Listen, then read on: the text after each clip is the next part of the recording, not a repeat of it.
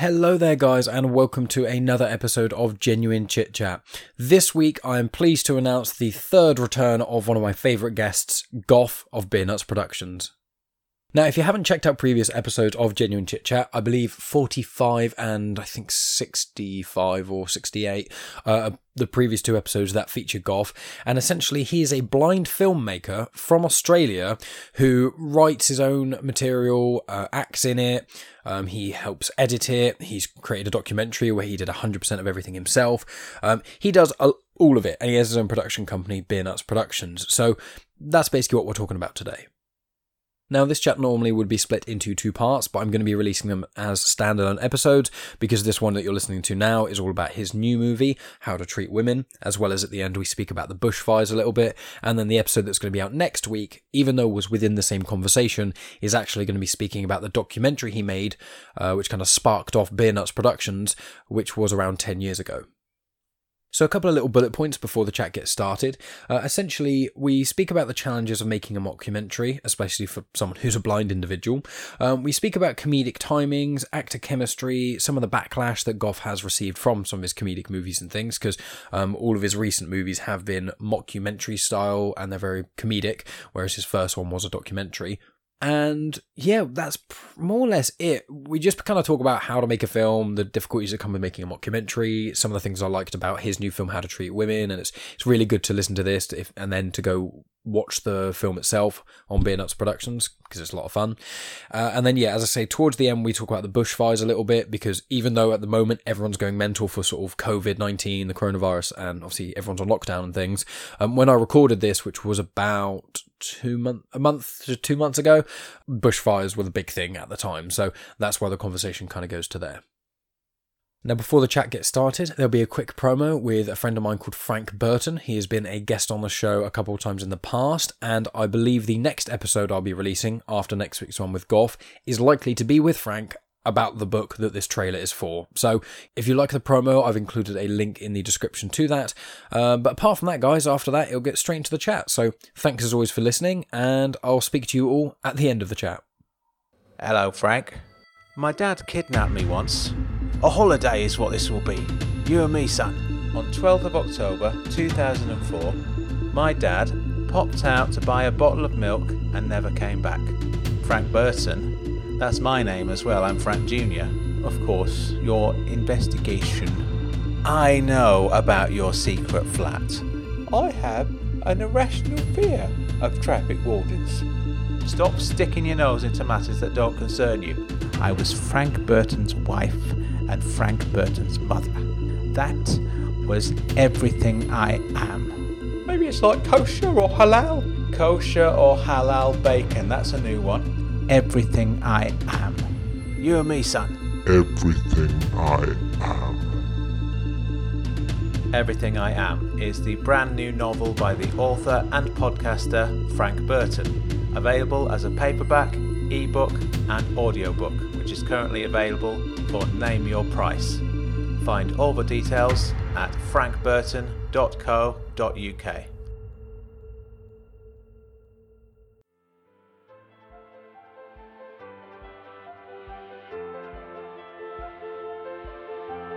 Welcome to Genuine Chit Chat, where we have honest conversations with interesting people. And I'm your host, Mike Burton.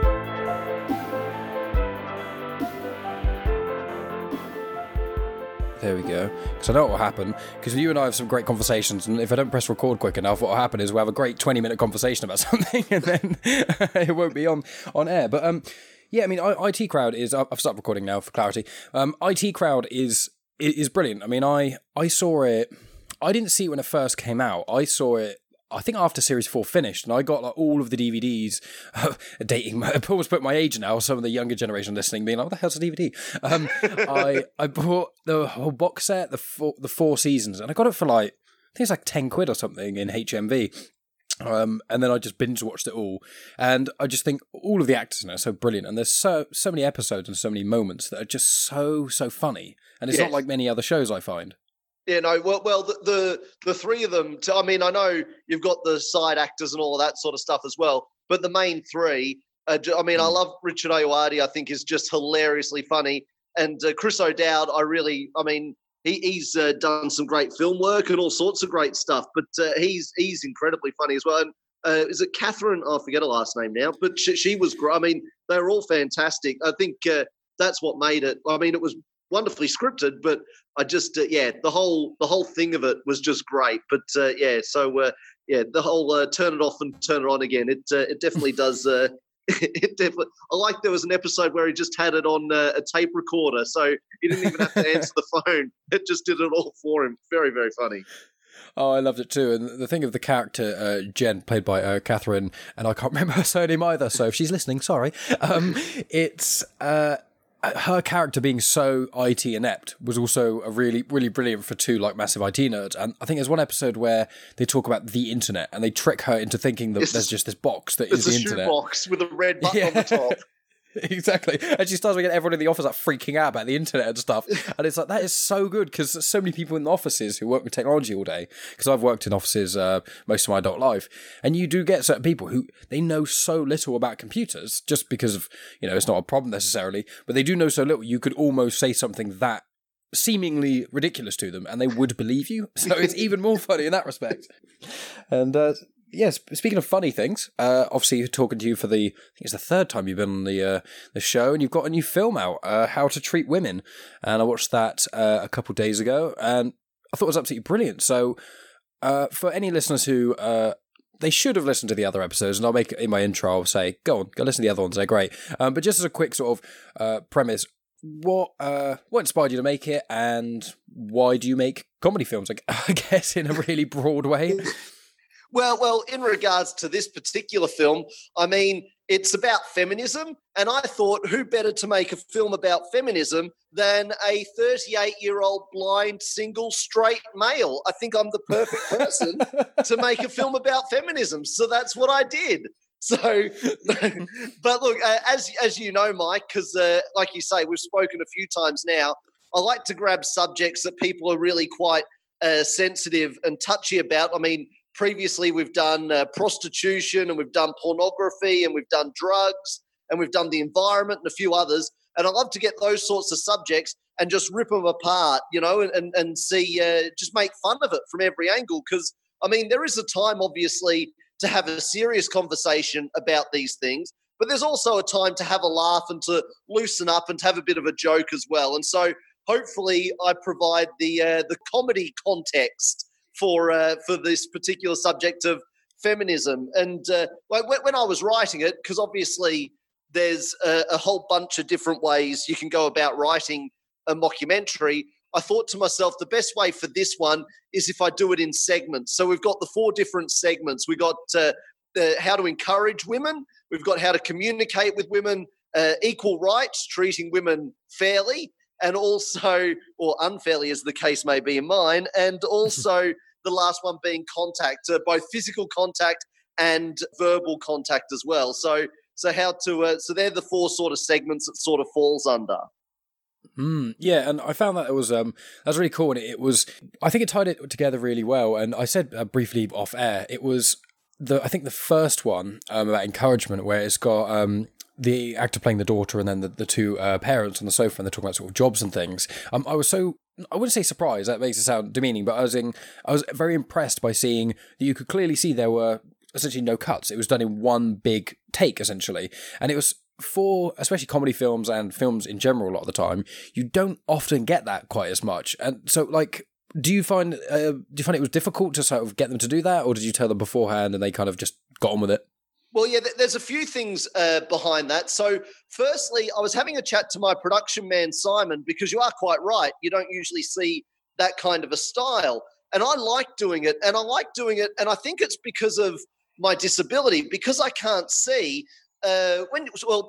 Taking it even further, when you can't see, obviously you miss out on a lot of things, just because that's just how it is. I mean, I can't just jump in my car and drive down to the shops or little things. There's a lot of things you miss out on when you can't see. So when you've got an opportunity to actually do something, you absolutely 100% do it, and you do it in a big way, right? So going back to my sort of filming style, I think that comes into it in regards to I don't want to miss out on anything. So I want to see the actors' reactions to when other characters are speaking. I don't want a close-up because then if there's a close-up of the daughter, let's say, you miss out on the reaction of the two parents. Or if there's a close-up of the two parents, you're not seeing the daughter's reaction. And I think the reaction of actors can give you just as big a laugh as what the actual dialogue from the other person is. So I think it's all about the fear of missing out. I don't want to miss out on anything, so I make sure that everything is on screen so that the audience can look at everything. They can see everything that's going on. So that's why I'm a big fan of those big wide shots where you see absolutely everything. And also I think it means that the viewer can also choose what they want to look at. So if they want to pay a particular attention to a certain actor for whatever reason, they absolutely can do that. So I do like that sort of style a lot more for those sorts of reasons. In regards to that particular take, you're correct. It was one big long take. I think it goes for about 8.5 to 9 minutes. So when the actors were cast, they were told that's how it was going to be filmed, and they were given like 3 months to learn their lines, so they had plenty of time to learn their lines. And I rehearsed them obviously quite heavily as well, so they knew exactly how I wanted it delivered, so they knew all of that sort of stuff well in advance, so they had plenty of time to prepare. And I also told them that the best way to think about it is if you think about it as a stage play. You're performing in a stage play, it's not a movie, and that way it doesn't seem as daunting to do 9 minutes of dialogue, because, I mean, if you're on stage doing a stage play, you're going to be doing 45 to 90 minutes. So if you think of it just down to 9 minutes, well, that's a piece of cake compared to 45. So that was how I sort of got around sort of psychologically sort of tricking them into thinking that it wasn't a big deal when obviously it is. Because it was quite funny. On the particular take that we used, I'm standing in the background, and when it got to about the 7-minute mark, in the back of my mind, I'm going, don't fuck this up. Please don't fuck this. This is a really good take. I don't want to have to do this again. This was really good. Don't mess it up. So, yeah, when it was getting towards the end, I was getting a little bit anxious because they were really killing it, and I wanted it to continue, and luckily for me, it did. So, yeah. Yeah, and I found that if it was described to someone without prior seeing the film or any of your other films, saying like almost a 9-minute, for lack of a better word, almost like a bit, essentially, with it staying with one premise, if I'd have been told beforehand, oh, there's a 9-minute bit and it's just one premise, I'd have been like, how's that going to work out? But the way you did it, I find that you did it really well with pacing and things, where you've got it where, I won't spoil it, I specifically didn't write down any notes of the dialogue because I think that this one in particular has got some of my favourite lines in it that I've heard in any of the films of yours that I've seen. And I just thought some of the line is absolutely fantastic. And with that one in particular, where it's the kind of bit essentially is her, you know, saying jobs and then the parents saying reasoning why she couldn't do that and things, you know, every time there's one which is more normal and things, it kind of gets balanced out by the next, normally being a bit more ridiculous. And it kind of, I find that it really balanced out really well. And if you had a bit of almost like a lull in a sense of like 2 or 3 that weren't necessarily hilarious, then the fourth hit out the park, and I found it was constantly that while I was watching it. So in that sort of regard with the writing of this one, when you write your films, do you already have like a lot of kind of things vaguely written about, and then you kind of tweak them and enhance them for when you're going to make the film? Or do you kind of go, okay, I've got the budget to make a film now, I'm going to start from zero and go from there? Well, sort of, there's a few answers to that. So in regards to that particular scene, when I was writing it, you may find this of interest. So obviously the two parents are putting down the young girl who's, you know, and so I wanted the two parents to sound like two peas in a pod. You know, they needed to sound like the same person. So when I was writing that, I wrote it as one character, and then I just divided it up after it was written. So like the father gets that sentence, mother gets that sentence, father gets that sentence, mother gets that sentence. And that way I found that it was easier because I wanted the parents to really sound almost identical. And so that was the best way I found to do that. In regards to the pacing of it, well, I edit my scripts a lot. So, yeah, and also what I think really helps, again, it's just one of those things with my disability. So my computer speaks to me. So my scripts get actually read to me through the computer. So I think that actually helps because you're actually hearing the words being said to you. And obviously, when you hear something being said to you, instead of it just being said in your brain, you can hear the pacing and see if it's working. And so I did, as you might have been able to tell, when she comes out with the different jobs that she wants to do, I did swap them around quite a bit through the writing process. I'll move that one up and I'll move that one down and sort of, that kind of stuff. So that did happen quite a bit with that one to make it, in my opinion, just right, to make sure that, kind of like you said earlier, we wouldn't have, for example, two jobs that were really similar close together, or, you'd have two jobs that could flow into each other, that sort of thing. So I did sort of come up with the job and then the insults that would go with it, then the next job and the insult. And then once it was done, I sort of cut and paste and did all that sort of stuff at the end with that particular scene. In regards to the piece as a whole, I knew I wanted to do feminism as a subject. So I wrote the piece reasonably quickly, and then it takes a long time to edit. So a couple of months worth of reading it through and editing it and editing it and editing it. So, yeah, so the actual the block of the work is done quite quickly, but then it takes a long time for me to edit the piece to make it just exactly how I want it to be. So, yeah. I know that from our previous chats as well, I think you said that once you've kind of got the gears in motion, you want to hit the ground running. And once you've got sort of the script all sorted, and then once you've got all the casting done and things, and I think I remember you saying before, once everything's kind of, in a sense, got the green light to go from obviously yourself and everyone being ready, you try and get everything sort of filmed and recorded really quickly and released quite soon, don't you? Yeah, absolutely. So pre-production for this one was about 3 months. So we started in November and filmed it in February. But yeah, so it was 1 day of filming, then 1 day of editing, and then it's to the IT people the next day and up on the website. So there's no mucking around. So yeah, once everybody's ready to rock and roll, we get straight into it. So that's for a few reasons. Budget-wise, obviously, we don't have a huge amount of coin, so I can't stretch things out over days and days and days because I simply can't afford to. And also, I mean, why wait?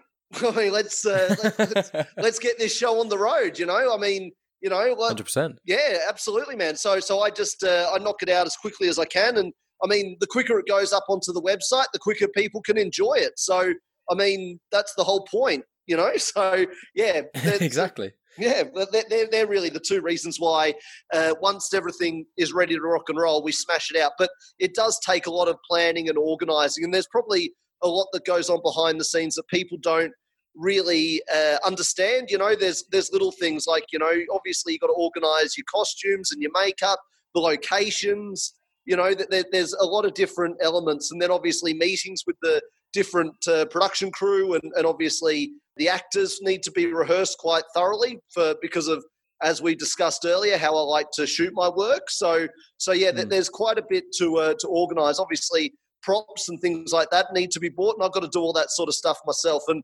obviously when you can't see very well, some things can take me a bit longer than it would take other folks. I mean, for example, in this particular piece, there's a scene where there's a guy in a tent. And so I had to go out and buy a tent because I don't own a tent. So I've gone to the local camping supply store, and the guy there, the salesman, was such a jackass. I mean, I'm like, I explained to him, I work for a production company. I need a tent as a prop. All it needs to do is stay upright. I don't care if it's a crappy tent because it's not being used for any legitimate purposes. And he's trying to sell me like $200 tents and shit. I'm like, buddy, it's not going to happen. I mean, if you're going to be a jerk, I'll go somewhere else. Just sell me your cheapest, dodgiest tent. And then finally, it went down from $200 to $22. You know what I'm saying? It's just little things like that. Obviously, can be a bit more painful for me than it would be for the average Joe, I suppose.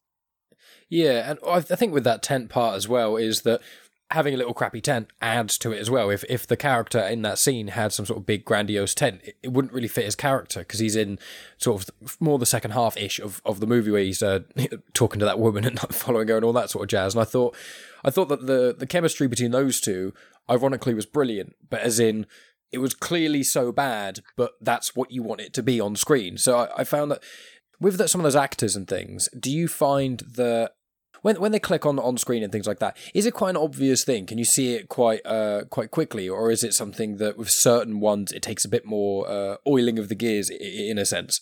Yeah, no, you are right. It depends on people's personalities. I mean, some people are really easy. I mean, just generally in life, just generally speaking. I mean, some folks you bump into and they're real easygoing and everything's cool and not a worry, and other people are a little bit more uptight, and other people, everyone's got a different personality. So with those two, with Jackson and Kira, they actually came from the same agency, which is more of a coincidence than anything else. And he's actually, his job, like his 9 to 5, is a acting teacher at a college. So so he's got good experience in that regard, and Kira's very easygoing. So those two did click very quickly, which was good for me because they've got two reasonably large scenes together where there's a lot of timing required and a lot of banter. So they needed to sort of click nice and quickly for it to work. But they're both high quality actors, which obviously helps a lot too. And the number one thing is when I'm casting for any of my films is they've got to be able to understand and get the jokes. And if they do, then, I mean, 90% of the work is done then, whereas if they don't get the jokes, well, obviously they're not going to get the part, but it's just like their delivery is going to be atrocious because they're not understanding the humor. They're not understanding what I'm going for. But with those two, it was, piece of cake. Yeah, and something that links into the documentary of yours, which we'll get onto a little bit later. In the documentary, a thing I didn't realise about yourself was that your dad was a sort of famous comedian and all that sort of jazz. And you mentioned in that documentary that you spoke with him and I think some sort of friends of his who are in the industry about almost the art of comedy in a sense and a lot of the comedic timing and things.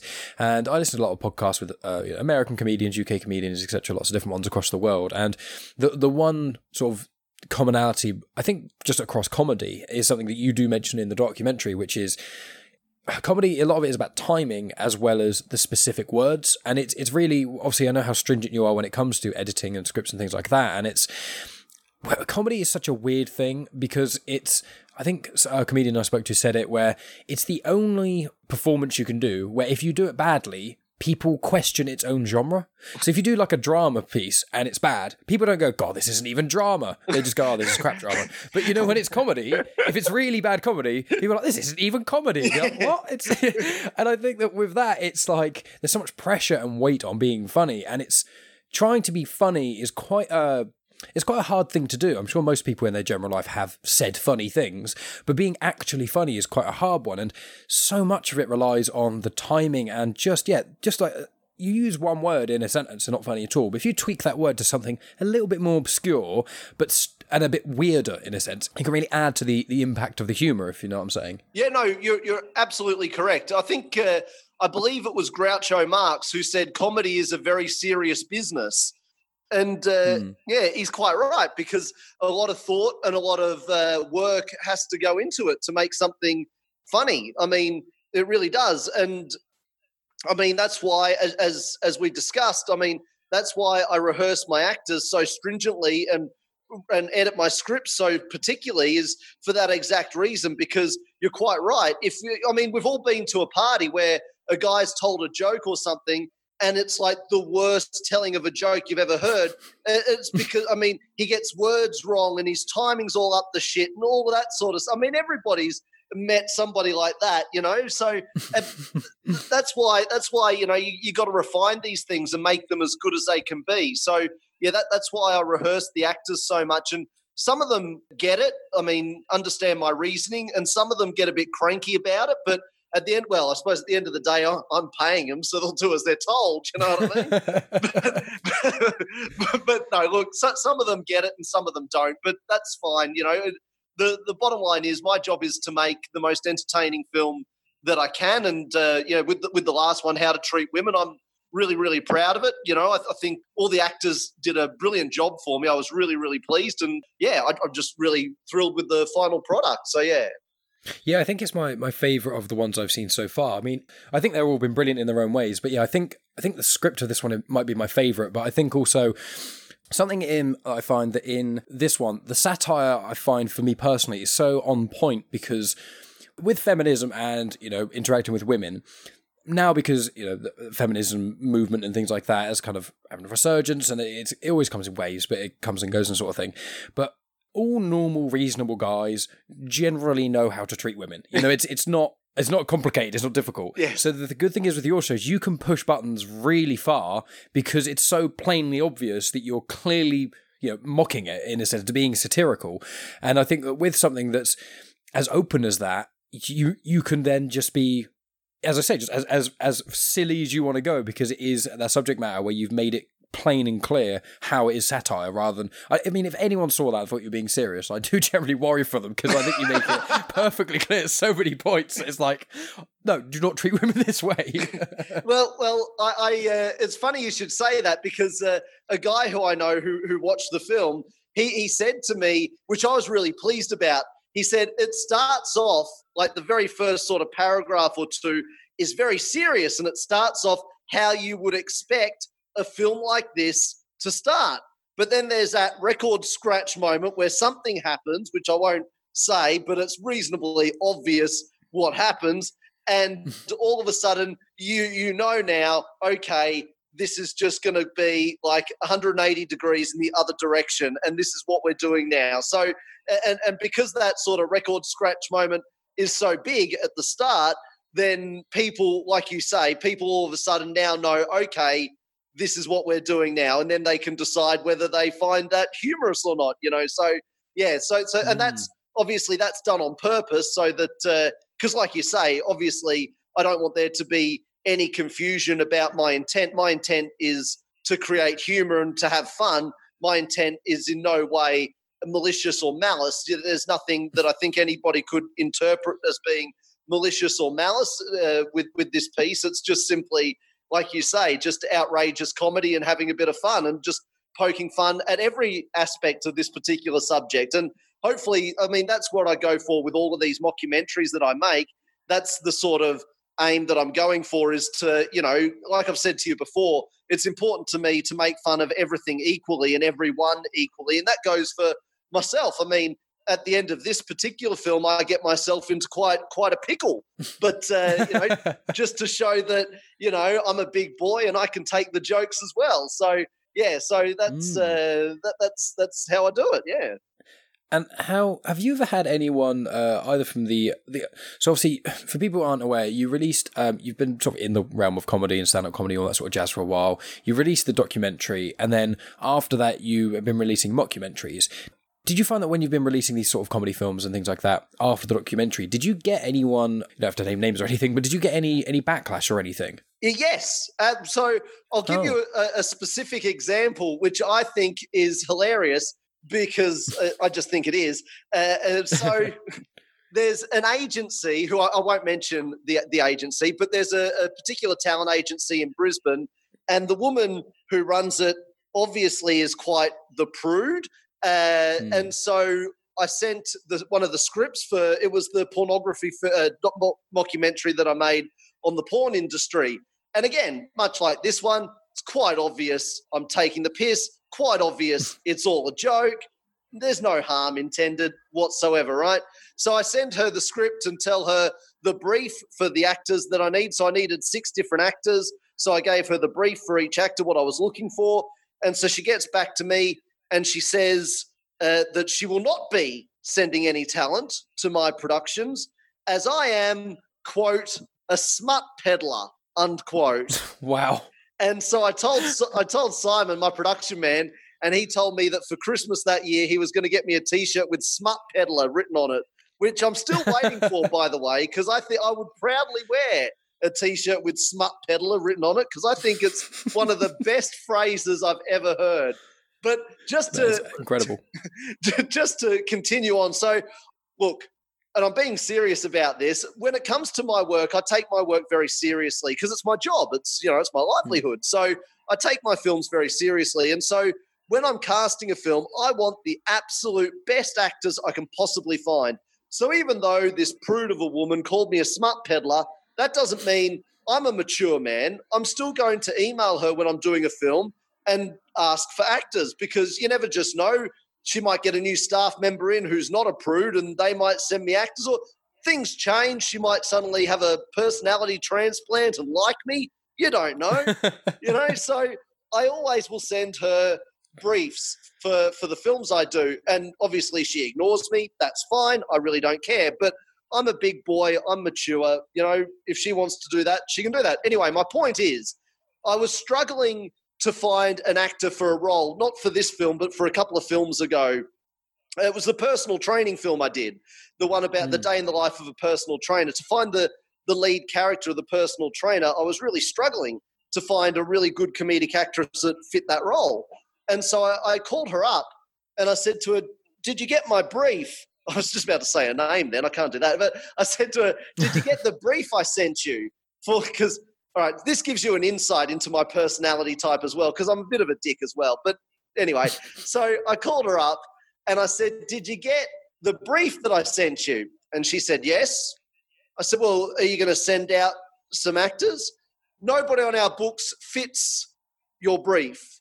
I said, oh, so you have no female actors between the ages of 20 and 40 on your books? She said, well, of course we do, but you wanted someone who's fit.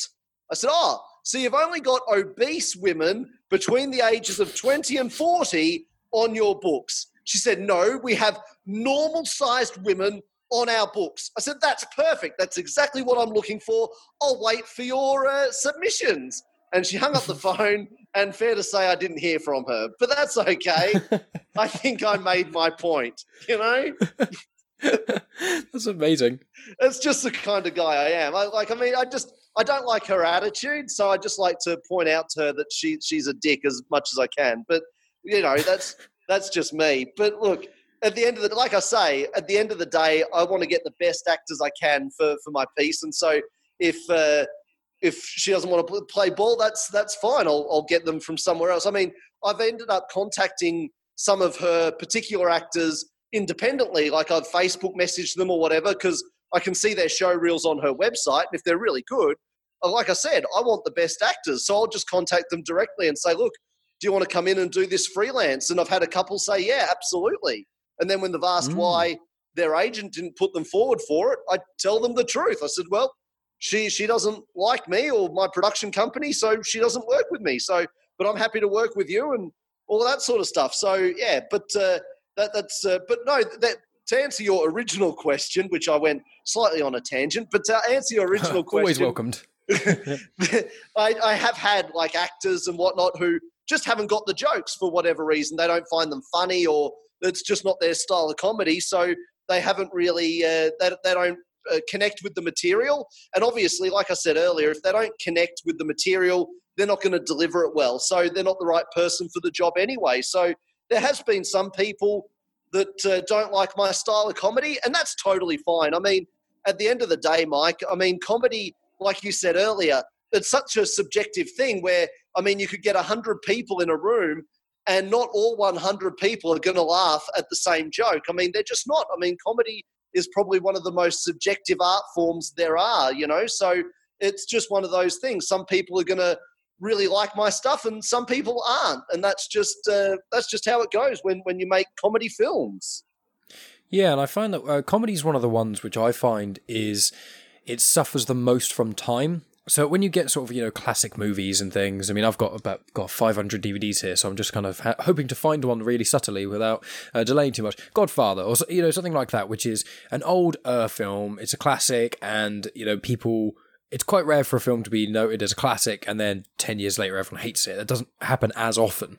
But with comedy, if you watch, I'm trying to remember some of the older ones. There's like the film Blazing Saddles and a few others like that, which are, at the time it was amazing and hilarious and funny. And I'm not saying they're not funny now, but because of where society's progressed to and the sort of the views on, obviously, I'm not saying racism is funny, but there's a lot of undertones from older films which have these sort of jokes around racial humour which aren't appropriate today. And that links in with, that's not the only reason sort of old comedy doesn't sort of work. If you watch stand-up, some of it is brilliant, but you watch it from like the 80s and things, and most of the jokes just do not land, because a lot of what comedy is social commentary, and obviously hand in hand with social commentary is what you do and what South Park does, and a lot of these other sort of, some of my favourite comedies do these sort of things, which is the satire of it. And obviously satire works depending on where society is at that time. If you did the How to Treat Women mockumentary, if you made that, let's say 100 years ago, no one would find that funny, because 100 years ago, women were treated way worse and people would think you're actually being serious. So with comedy, it's a very interesting game, and I do not envy your position, like being able to, you're a very talented individual being able to write things that are consistently funny, but I used to do YouTube years ago when I was in college, my friend Reese, and we tried to do like comedy stuff for a while, but trying to do it weekly was it was awful. It's so hard to bring up consistent stuff. So it must be quite a tightrope of not only making things present and funny at the moment and stuff, but is it in the back of your mind at all that the comedy doesn't maybe translate in years to come, or is it more just at the moment, that's how it works and that's fine, not going to worry too much about it? Yeah, pretty much. I mean, it is what it is at the time, So I wrote the How to Treat Women bit, and I thought it was funny, so let's get it done. So yeah, that's pretty much. So you are correct though with your earlier point. It was funny you should mention that, because I was watching TV the other night and I was just flicking around, and Austin Powers was on the TV, and that was made back in, I think it said it was 1999, because I looked it up, and the first thing that came to my head was, this has not aged well at all. I remember going to the movie theater and just laughing so hard, and then watching it, I haven't seen it now for 20 years, and watching it back, there's some bits that are still really, really funny, but then there's a few bits and pieces where you're like, yeah, that doesn't land anymore. That's not good. And, that was a film that I just saw the other night where I was like, yeah, that one hasn't aged well. And like you said, Blazing Saddles, I haven't seen that in 20 years, so I can't really bring too much of it to mind. I'll tell you another one that I saw recently, which again probably hasn't aged as well as what I was hoping, was The Mask with Jim Carrey from 96. Yeah. That was another one where at the time I was just rolling on the floor with laughter. And I watched it the other day, and there's just one or two moments where it's like, oh, that's really not great anymore. But again, like you say, we're 2020. That's 25 years ago, which kind of makes me feel really old now. But it just, it doesn't feel like it's 25 years ago, but it is, that's the shame about comedy, really. Because as you say, with music, if you take music for an example, the Beatles, people still go out and buy Beatles albums, and that was made back in the 60s, you know what I mean? And so music doesn't date as badly. That's probably bad English, but it doesn't date as badly as what comedy does, So with comedy, you do have to sort of stay on top of your game kind of thing, which is why I suppose it goes into another good reason for not dilly-dallying when it comes to getting my scripts made. We write it down and let's knock it out as quickly as we can. So, yeah, because, feminism is really the hot button topic of the moment. So that's why I was really eager to get it done nice and quickly, to get it out there in the space and let people try and have a bit of a laugh about the subject. And that's one of the things that I found more recently with South Park, which is they release episodes when they do their runs. That I think they basically write an episode releases, and then the next day they're writing the following episode, and they get it all animated in within a week, and they do that whenever they release it. So when the South Park run is on, I think they do 10 episodes now. They have 10 or 11 weeks of really intense releasing, so it is really current. And when you watch it when it comes out, within the same week or two, it is absolutely amazing. But I've shown my girlfriend Megan, she isn't really into South Park that much, but I've tried to show her certain episodes which I found really, really good. And a lot of them are timeless because they're about just vague subject matters or things that haven't really aged. But there's a couple of them where I showed her one, I can't remember what it was about, I think it's one of the smoking ones, and it's quite early on in South Park. And I remember watching it and I was like, oh, this episode's hilarious. And I watched it and I was like, this isn't actually that funny anymore, just because we've moved on so far from the points were being made in that show. It's now, that was only 10, 15 years ago. So it moves so quickly, and with like the internet and stuff, I mean, I think that's jumped up the speed of the difference, especially in comedy, in that sort of, in that realm, if you see what I'm saying. Yes, no, absolutely. I didn't realize until a friend of mine about a year or so ago told me about South Park and their quick turnaround, and they, you're quite right. Within a week, they've written and animated an entire episode, and it goes up on like the Sunday night on Comedy Central, and then the Monday they're doing the next episode. I mean, it's a huge amount of work and a wonderful achievement for them to be able to pump it out so quickly, and it is. I mean, I'm probably not as big a fan as you are, but I try and catch as many episodes as I can, and it's still really, really funny. I mean, the last season that I saw, which finished, about 3-4 months ago, that was really, really funny. There was some really funny episodes, you know, it was good stuff. Yeah, exactly. Yeah, and that episode, at present, that's, I think the most recent series was quite a lot around all the stuff going on in regarding the whole China and Hong Kong protests and all that sort of jazz. And obviously, at present, that's really funny. But like, if I have kids one day, there's certain episodes of South Park I'll be able to show them. There's like a World of Warcraft one and a Guitar Hero one, which are just funny ones about video games and stuff. But like, that China one, or some of the episodes that are more heavily around the stuff around China and Hong Kong, in 10, 15 years, those specific episodes aren't going to be as relevant because it's so honed in on current events. And I think that's another thing that you kind of, as a comedy writer, director, and everything else, is you have to... You obviously, when you write the script and things, you want to make it funny and things, but you can't. I imagine with myself, I would get tripped up in my own head because I'd be too much thinking, okay, I need to make this funny, but what if it lasts and what if it doesn't, and all the stuff. And I think that one of the things that you do, which makes it so brilliant, is as you're essentially the person who does everything when it comes to the writing and producing and things, it means that you've got your one vision. And I find that a lot of the time when you get someone who's a creative individual with their one vision, it's really good to just kind of leave them to it. And I found that when I've heard interviews with actors, especially with comedy films and things, and a movie bombs, 9 times out of 10 they say, oh yeah, well, the director or the writer or whoever had these really good visions, but the film production company came in and tweaked this and changed that and tweaked this and changed that, and eventually the film that got released was nothing like the original film they wanted. So at least you being the independent creator, you obviously don't have as much budget as with some of these big studios, but I suppose in that regard, at least you get to do it how you want and you don't have anyone breathing down your neck. Well, that's precisely correct. I mean, that is the advantage of what I do. So, I mean, I don't have anybody saying that joke's inappropriate, can't do that. Or the number one thing which I really like is no one's telling me how long something can be. So a lot of the actors I've worked with, because they're used to doing more commercial work, their first question is, how long have we got? What does this have to be a certain length and all that sort of stuff? And I tell them, a joke takes however long it takes to tell correctly. So don't rush. You just do it properly, because there's nobody telling us everything has to be done. Like, it's not like a TV show where it has to be 42 minutes and you're out.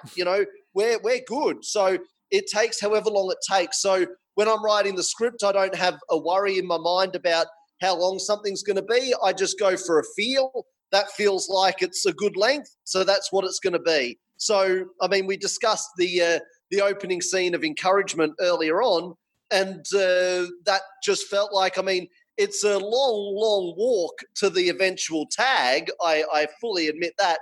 But in my mind, it has to be a long, long walk to get to that tag, or the tagline just isn't funny. So going back to your original point, that's absolutely one of the great advantages of what I do, is I can produce the work that I want with no interference. And that means hopefully people out there get a far better product, because there's nobody, dipping their fingers in and telling me what I can and can't say and what I can and can't do.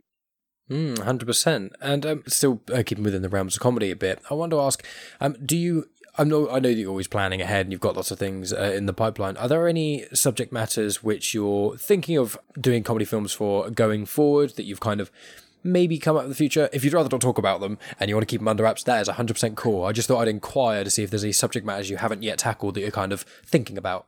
Well, in regards to the mockumentaries, actually what we're going to do next is a little bit different. So I did about 3 years ago, so it was before I'd met your good self, I did 7 episodes of like a fake chat show where I'm the host of a chat show and I'm interviewing a fake celebrity. And I did 7 episodes. So we had, like, for example, we had an English pop star who was like a Russell Brand kind of a character. And that was like the Robbie Pockets interview. And then we've got another one where I'm interviewing a mystic, and that was the Gypsy Diamond interview. So there were 7 different interviews. And so the next couple that I'm going to do, I'm going to go back to doing a few more episodes of that, because I was sitting on a couple of other little scripts and ideas with those interviews. So I thought we'll get that sort of TV series back up and happening, and do sort of like a season 2 of that, because the first 7 episodes I did were quite popular. So I figured I always wanted to get back and do a few more. So so the next couple will be that, and then we'll see what I might do in regards to another mockumentary or two. Because I mean, it is a little bit difficult at the moment. I was kind of, when I was thinking about what I wanted to do next, I was kind of struggling to come up with a subject matter for a mockumentary, because I mean, I've done porn and prostitution and the environment and now feminism and drugs, and I've done so many subjects that I was kind of finding it a little bit difficult to find a hot button topic. So I thought, if I give it a rest for 6 months to a year and then see what comes to me, and do a few little other things in the meantime. So yeah, because I've got to wait for people to get pissed off about something, I suppose, and then I can make fun of it. Yeah, I've heard that's a really good thing to do. Of, you know, when you get, I mean, I get it with lots of different things, even to video games, or just writing, you know, doing work for coursework from school or college or whatever, which I haven't been involved in for many years. But when it comes to, sometimes you may hit a bit of a wall in a sense, and it's like, I've had it before where I've been sat there trying to figure something out about whatever, and I'm stuck on it for ages and thinking, and I just kind of get a bit loopy about it, and then I go, you know what, I'm just going to take a break for a day, a week, whatever.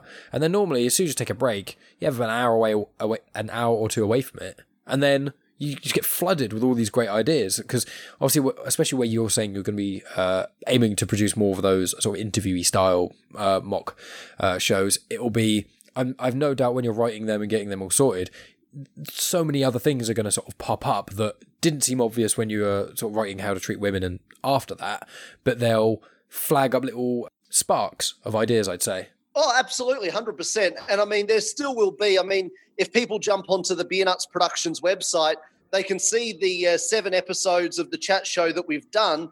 And they'll, I mean, there's little satirical points in there as well. I mean, you know, we're making fun of, you know, like if you take the Robbie Pockets interview with the rock star, I mean, we're completely ripping apart the, you know, the music rock star Russell Brand kind of a character. We're absolutely tearing that apart. So, I mean, and we do that with all of the 7 interviews.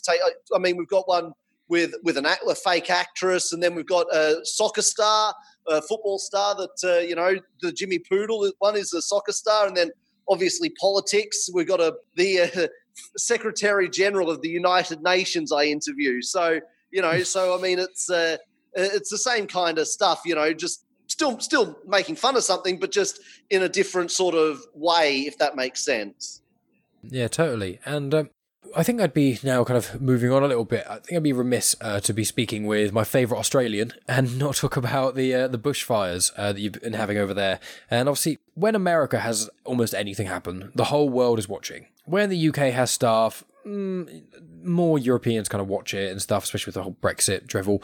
But then it kind of fizzles. With Australia, I've found that, especially from the American perspective, we don't really hear that much about what's going on over there. You don't generally hear that much in the news. You get the odd story here and there and stuff, but I think the bushfires was definitely the biggest one, at least in my memory, for quite a long time, where all eyes were on Australia. So I want to ask, sort of, with you and living on Australia, what was it like? I don't know.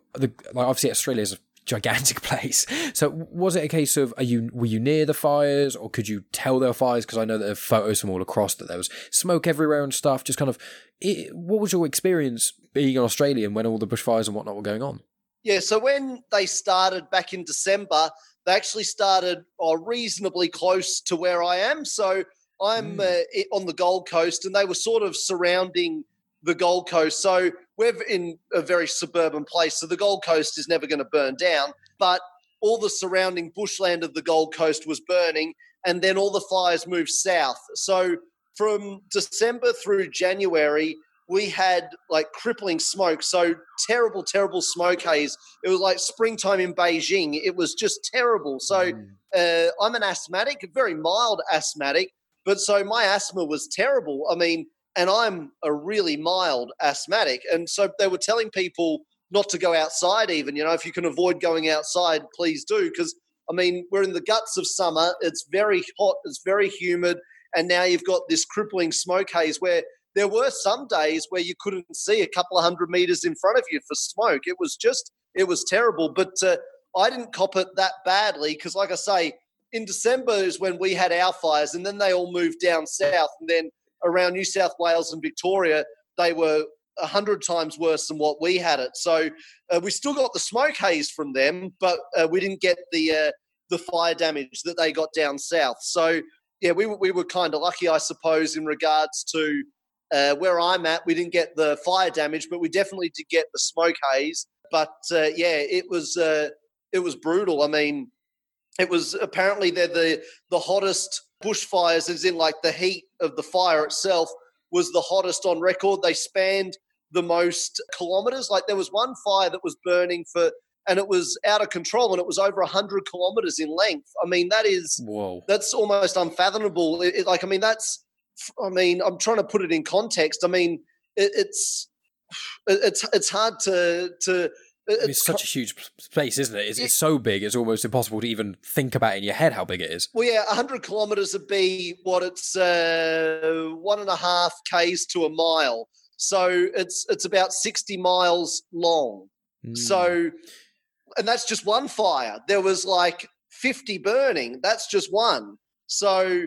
yeah, it's terrible. I know it was. So it was really brutal. But like I say, luckily we're a bit north of where all the damage happened. But some of the footage you see on the TV of like because the smoke haze was so bad and the fires were so close, there were some towns where at like midday it looked like midnight. The sky was just black because you couldn't see the sky. There was no sun. It was pitch black at like 1 p.m. because there was just a red glow. It was like something out of a horror film. It really was. It was, some of the footage was quite disturbing actually. And obviously there were some towns that were very old, as in like, World Heritage listed buildings and stuff that just went up in smoke. And there was a bit, actually last night they did a charity football game to raise a lot of money, and they were showing some of the sport, like country sporting clubs that have just been razed to the ground. There's just rubble where they used to be, like,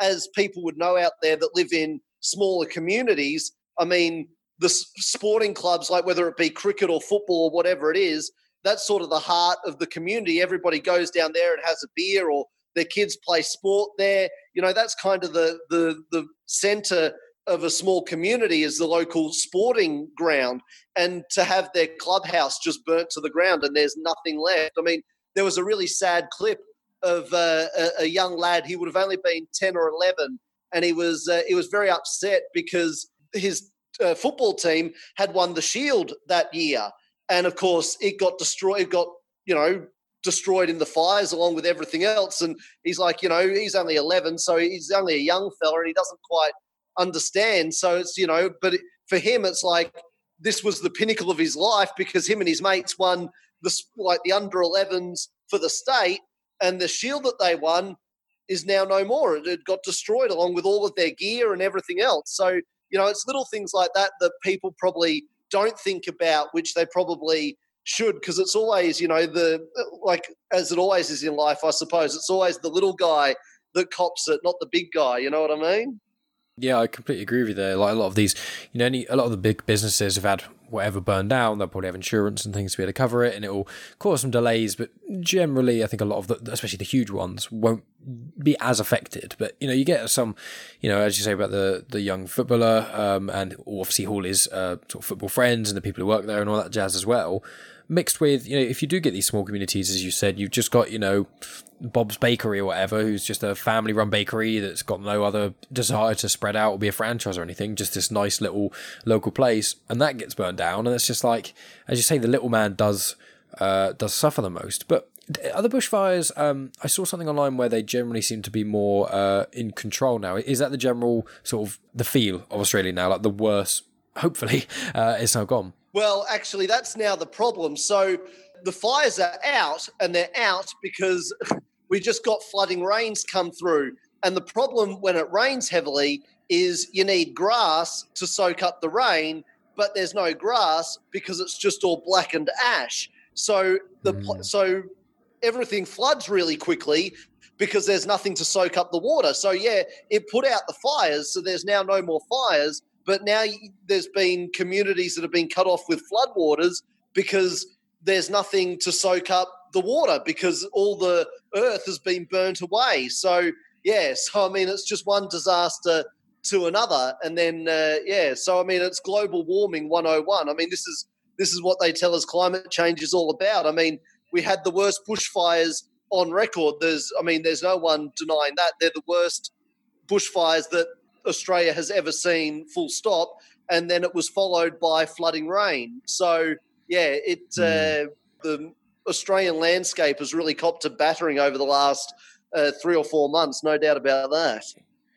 Yeah, I mean, that is really sad to hear. And yeah, I mean, I completely agree with you. I mean, it does, not to get too overly political and things, but obviously you've done a sort of mockumentary thing about climate change and stuff. And it's one of those things where, you know, I try not to be preachy on the show or too much or anything like that. But it is when people are still denying it and things, and you're like, but what everyone has warned us is the cause of climate change is the seasons all get a bit fucked. And in England, I can tell you for sure that is the case at the moment, where we're having a day where it's bright, hot sunshine, and then within 15 minutes, it's torrential rain and completely dark. And I've spoken to like my sort of older members of the family who remember, and they're like, yeah, it didn't used to be like this. We used to actually have seasons of summer and winter and stuff, but now they kind of merge together.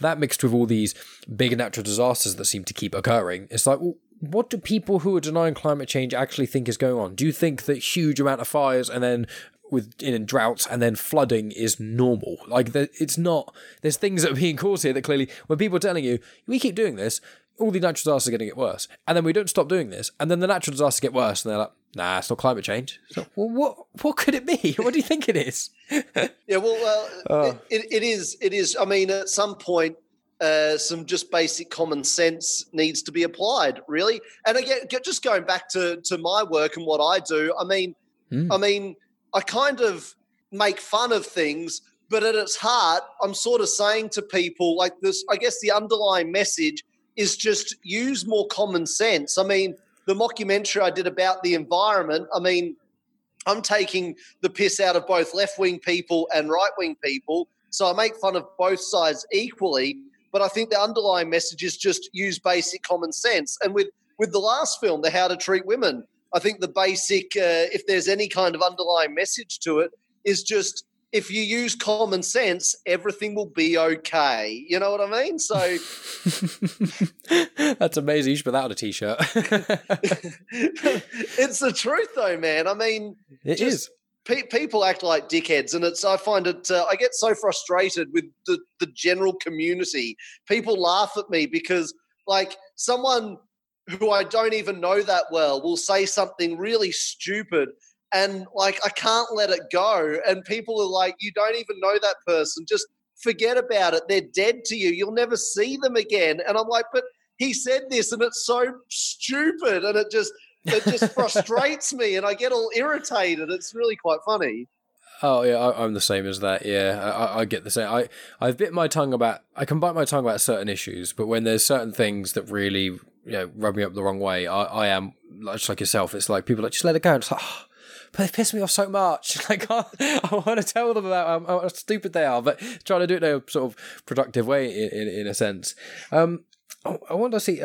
Just before we sort of move on a little bit, is there anything else, because we're going to change gear a bit, is there anything else you want to add about more directly the comedy stuff or How to Treat Women before we'll sort of move more to chat about the documentary for a little bit? I didn't know if there's anything else you want to add before I kind of move on. Oh, well, just hopefully people download a copy and they get a laugh like you did. I mean, at the end of the day, that's what it's about. I'm here to entertain the masses, so hopefully people jump onto beernutsproductions.com and download a copy of How to Treat Women. And all of our films are up there. So we've got 18 films now, which is pretty cool. So people can flick through. If they don't want to watch How to Treat Women, they can go through our back catalogue and see if there's something else that might appeal to them. So, yeah, all 18 films are up there on the Beer Nuts Productions website, and just go click over and see what you like and hopefully download it and have a good laugh. And that's the end of the episode. Thanks as always for tuning in, guys. Next week will be essentially the second part of the chat with Goff, but I wanted to release it as a standalone episode because you don't have to listen to this part to fully appreciate the next part. So that's what I try and do when I do an extra long conversation. If I can split it, I do try and do that and try and have them as standalone episodes where possible. But obviously sometimes it just doesn't really make any sense to split two episodes if the first half hasn't been spoken about. So that's basically what you can look forward to next week.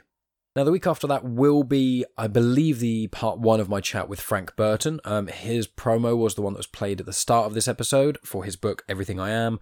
We speak about that because he kindly sent me a copy of the book before its release, so I managed to get through it. I actually listened to the audiobook version, which Frank does all himself, and it is really, really, really good. I've included a link in the description to his Bandcamp. It is an ask your price, name your price, rather. So you can basically pay whatever you want for it. You don't have to pay anything if you don't want to. I would recommend sending something if you're going to download it, even if it's just like £1 or $1 or whatever your currency is, just one of those. And yeah, go check that out, because in the following weeks, that is when we have more of a deep dive into it. If you missed out last week's episode, I released a special about my new show called Star Wars Comics in Canon. Essentially, I just talk about comics, which are, Star Wars canon comics and things. I try and do each episode at the moment more so as sort of around certain characters. So I've done one about Darth Maul, I've done one about Kylo Ren, I'm doing one about C-3PO and how he got his red arm next week, and I think I might do one about Captain Phasma and how she survived Starkiller base exploding and then showed up in The Last Jedi. So I'm just basically, the Star Wars Comics in Canon looks into not only the comics themselves, that are sort of the primary thing, looking through a comic book lens, but I like to give a bit of extra information, a bit of weight, and a bit of just more stuff to chew on, really, when it comes to certain characters. So the Darth Maul one, I didn't get into any spoilers regarding Clone Wars or Star Wars Rebels or anything like that. I just gave a brief overview of his general life and where the comics kind of come into that, because 2 of the comics are before the Phantom Menace, 2 of them are after the Phantom Menace, and I just kind of explain that a bit. So if you're really into Star Wars and you've only really seen the films and maybe a bit of the series here and there, maybe a book or 2, I would recommend checking out my show, because it's aimed to be not only a good way for people to get into the sort of realm of the wider Star Wars universe, but it is also any veterans of Star Wars or people who do already consume a lot of content. There may be a bit of content that you missed, or there may be just certain things where you've read loads of comics over the years and it hasn't all quite married up, and that's kind of what I'm trying to do, is even if comics have come out spanning over the last few years, try and almost connect the dots a little bit. And the week before that, I released a normal episode, which was part 2 of my chat with the guys from the In the Black podcast. If you haven't gone and checked that out, I really recommend it, because part 1 and 2 of my chat with the guys from In the Black is one of my favourite all-time podcasts, and their podcast itself, the In the Black podcast, is my favourite. It is one of, if not my favourite, indie podcast. So can't recommend going out and checking those episodes out any more than I already do. The only other things really to add, guys, is that obviously due to the coronavirus and stuff, the recording has eased off a little bit. I had a couple of things planned to record. I planned to record an episode with my mate Reese, but we didn't get to do that. I had plans to record an episode with a gentleman who owns float labs down here, which are isolation tanks and things like that. I want to chat with him. That is still, to my knowledge, going ahead, but currently, if anyone is in the Western world, you know that the coronavirus is causing people to go on lockdown and not see each other as much and things, and I'm working from home, and so is Megan, so we only really go out the house once a day just for like a run or like a little walk or something to get some fresh air, so we can't really do podcasts with other people unless it's over Skype and things. Now, I do often do that, but I've been specifically not trying to plan too much ahead, because I'm trying to not get myself too booked up, and then I find that if you plan with people podcasts months and months in advance, a lot of the time they just forget about it, and then they end up cancelling, and it leaves me with like an open spot. So what I'm thinking about doing is me and Megan really wants to come on the show again because we've been playing Animal Crossing a lot recently and she absolutely loves it and wants to talk about it, which is cool. She hasn't played an Animal Crossing game before. I have, and it's very addictive. It's very fun, but it is very addictive. So we're planning on doing one of those in the coming weeks and just talking about general isolation, what we've been kind of getting up to, maybe some tips for couples who are in isolation with what you can kind of do with each other to kind of not rip each other's throats out. And then a friend of mine, Tony Farina, who's been on the show before, he is, I'm looking to have him on the show again at some point soon too. I also want to say, with the Star Wars Comics in Canon show that I have, that is on the Comics in Motion podcast feed. Comics in Motion are guys that I'm good friends with. We've done a lot of collaborations together around the end of last year when we did the sort of run up to the Rise of Skywalker, the Star Wars sort of collaboration project with the guys from Comics in Motion and 20th Century Geek. So we got talking after that, and that's how my show basically got started. I didn't really want to take on a whole new show because it's a lot of work and things, and they're trying to build up like almost a network in a sense. So they've got my show that comes out on a Saturday, their main flagship show, which is about comics and movies. That's on the Sunday. And then you've got two other shows coming out, which is Max Burns' Mandatory Marvel and DC, and then also Tony Farina's Indie Comics Spotlight, which is all about indie comics and stuff. I have also guested on Tony Farina's Indie Comics Spotlight. That episode has been recorded, but I believe it's going to be released towards the end of April. And there's a chance that when I record an episode with Tony, that the episode I release will come out around the same sort of time as that, or at least it may be recorded around that time. So a lot of little collaborative projects going on. I also featured in the Ask Win podcast. I was interviewed by Win. She is someone who's got cerebral palsy, and she has a different person on like every day and is releasing absolutely loads of content. I don't know how she manages to have all the time for that. So I was on her show as well. So I've been on the Friends in Your Ears podcast, I've been on the Ask Win podcast, and I'm also going to be showing up on the Indie Comics Spotlight podcast coming up soon as well. There's another one in the sort of podcast pipeline, but that's been rescheduled and stuff, so I don't know how sure that's going to be going forward. But that's basically it from me, guys, with everything I am up to. I really appreciate all of you guys listening, especially right to the very end. It's a lot of fun. I did a bit of voice acting work recently as well, so that's going to be in an episode of something coming up in the pod realm, podmosphere, in the coming months. But regardless, thanks as always for tuning in, guys. I really appreciate you all listening, especially this far. Review on iTunes, like and follow on all the usual social media places, Instagram, Twitter and Facebook. Leave a review on iTunes if you believe it deserves it. And also, the best thing about the show for me is if you guys spread it. Spread it by word of mouth, tell your friends about it, send it to people on social media. And if this is your first time listening, I really appreciate you giving this show a go with all the different podcasts that are out there. But also, it may be worth delving into the back catalogue because there's been such a wide variety of guests that if you enjoyed this chat, go back and listen to some of the other ones with Goff. As I said, I think it's episode 48 and 65. I'll include the specific ones in the description, but go check out the other ones of Goff, see if you like them, and then maybe check out some of the other podcasts I've done, and yeah, go from there. Anyway, guys, I hope all of you are staying safe in the lockdown and that you're all making sure that you call each other, do it via FaceTime or Facebook Messenger video, or just picking up the phone and calling people even without video. It is really important that people stay connected, and that especially the people who are by themselves in isolation or people who do suffer with mental health quite a lot. Anyone who's less sort of stable, anyone who's more vulnerable, make sure you're checking in on them. Just a simple phone call and just chatting with them for 10 minutes for what you've been up to, that can really, really change someone's day.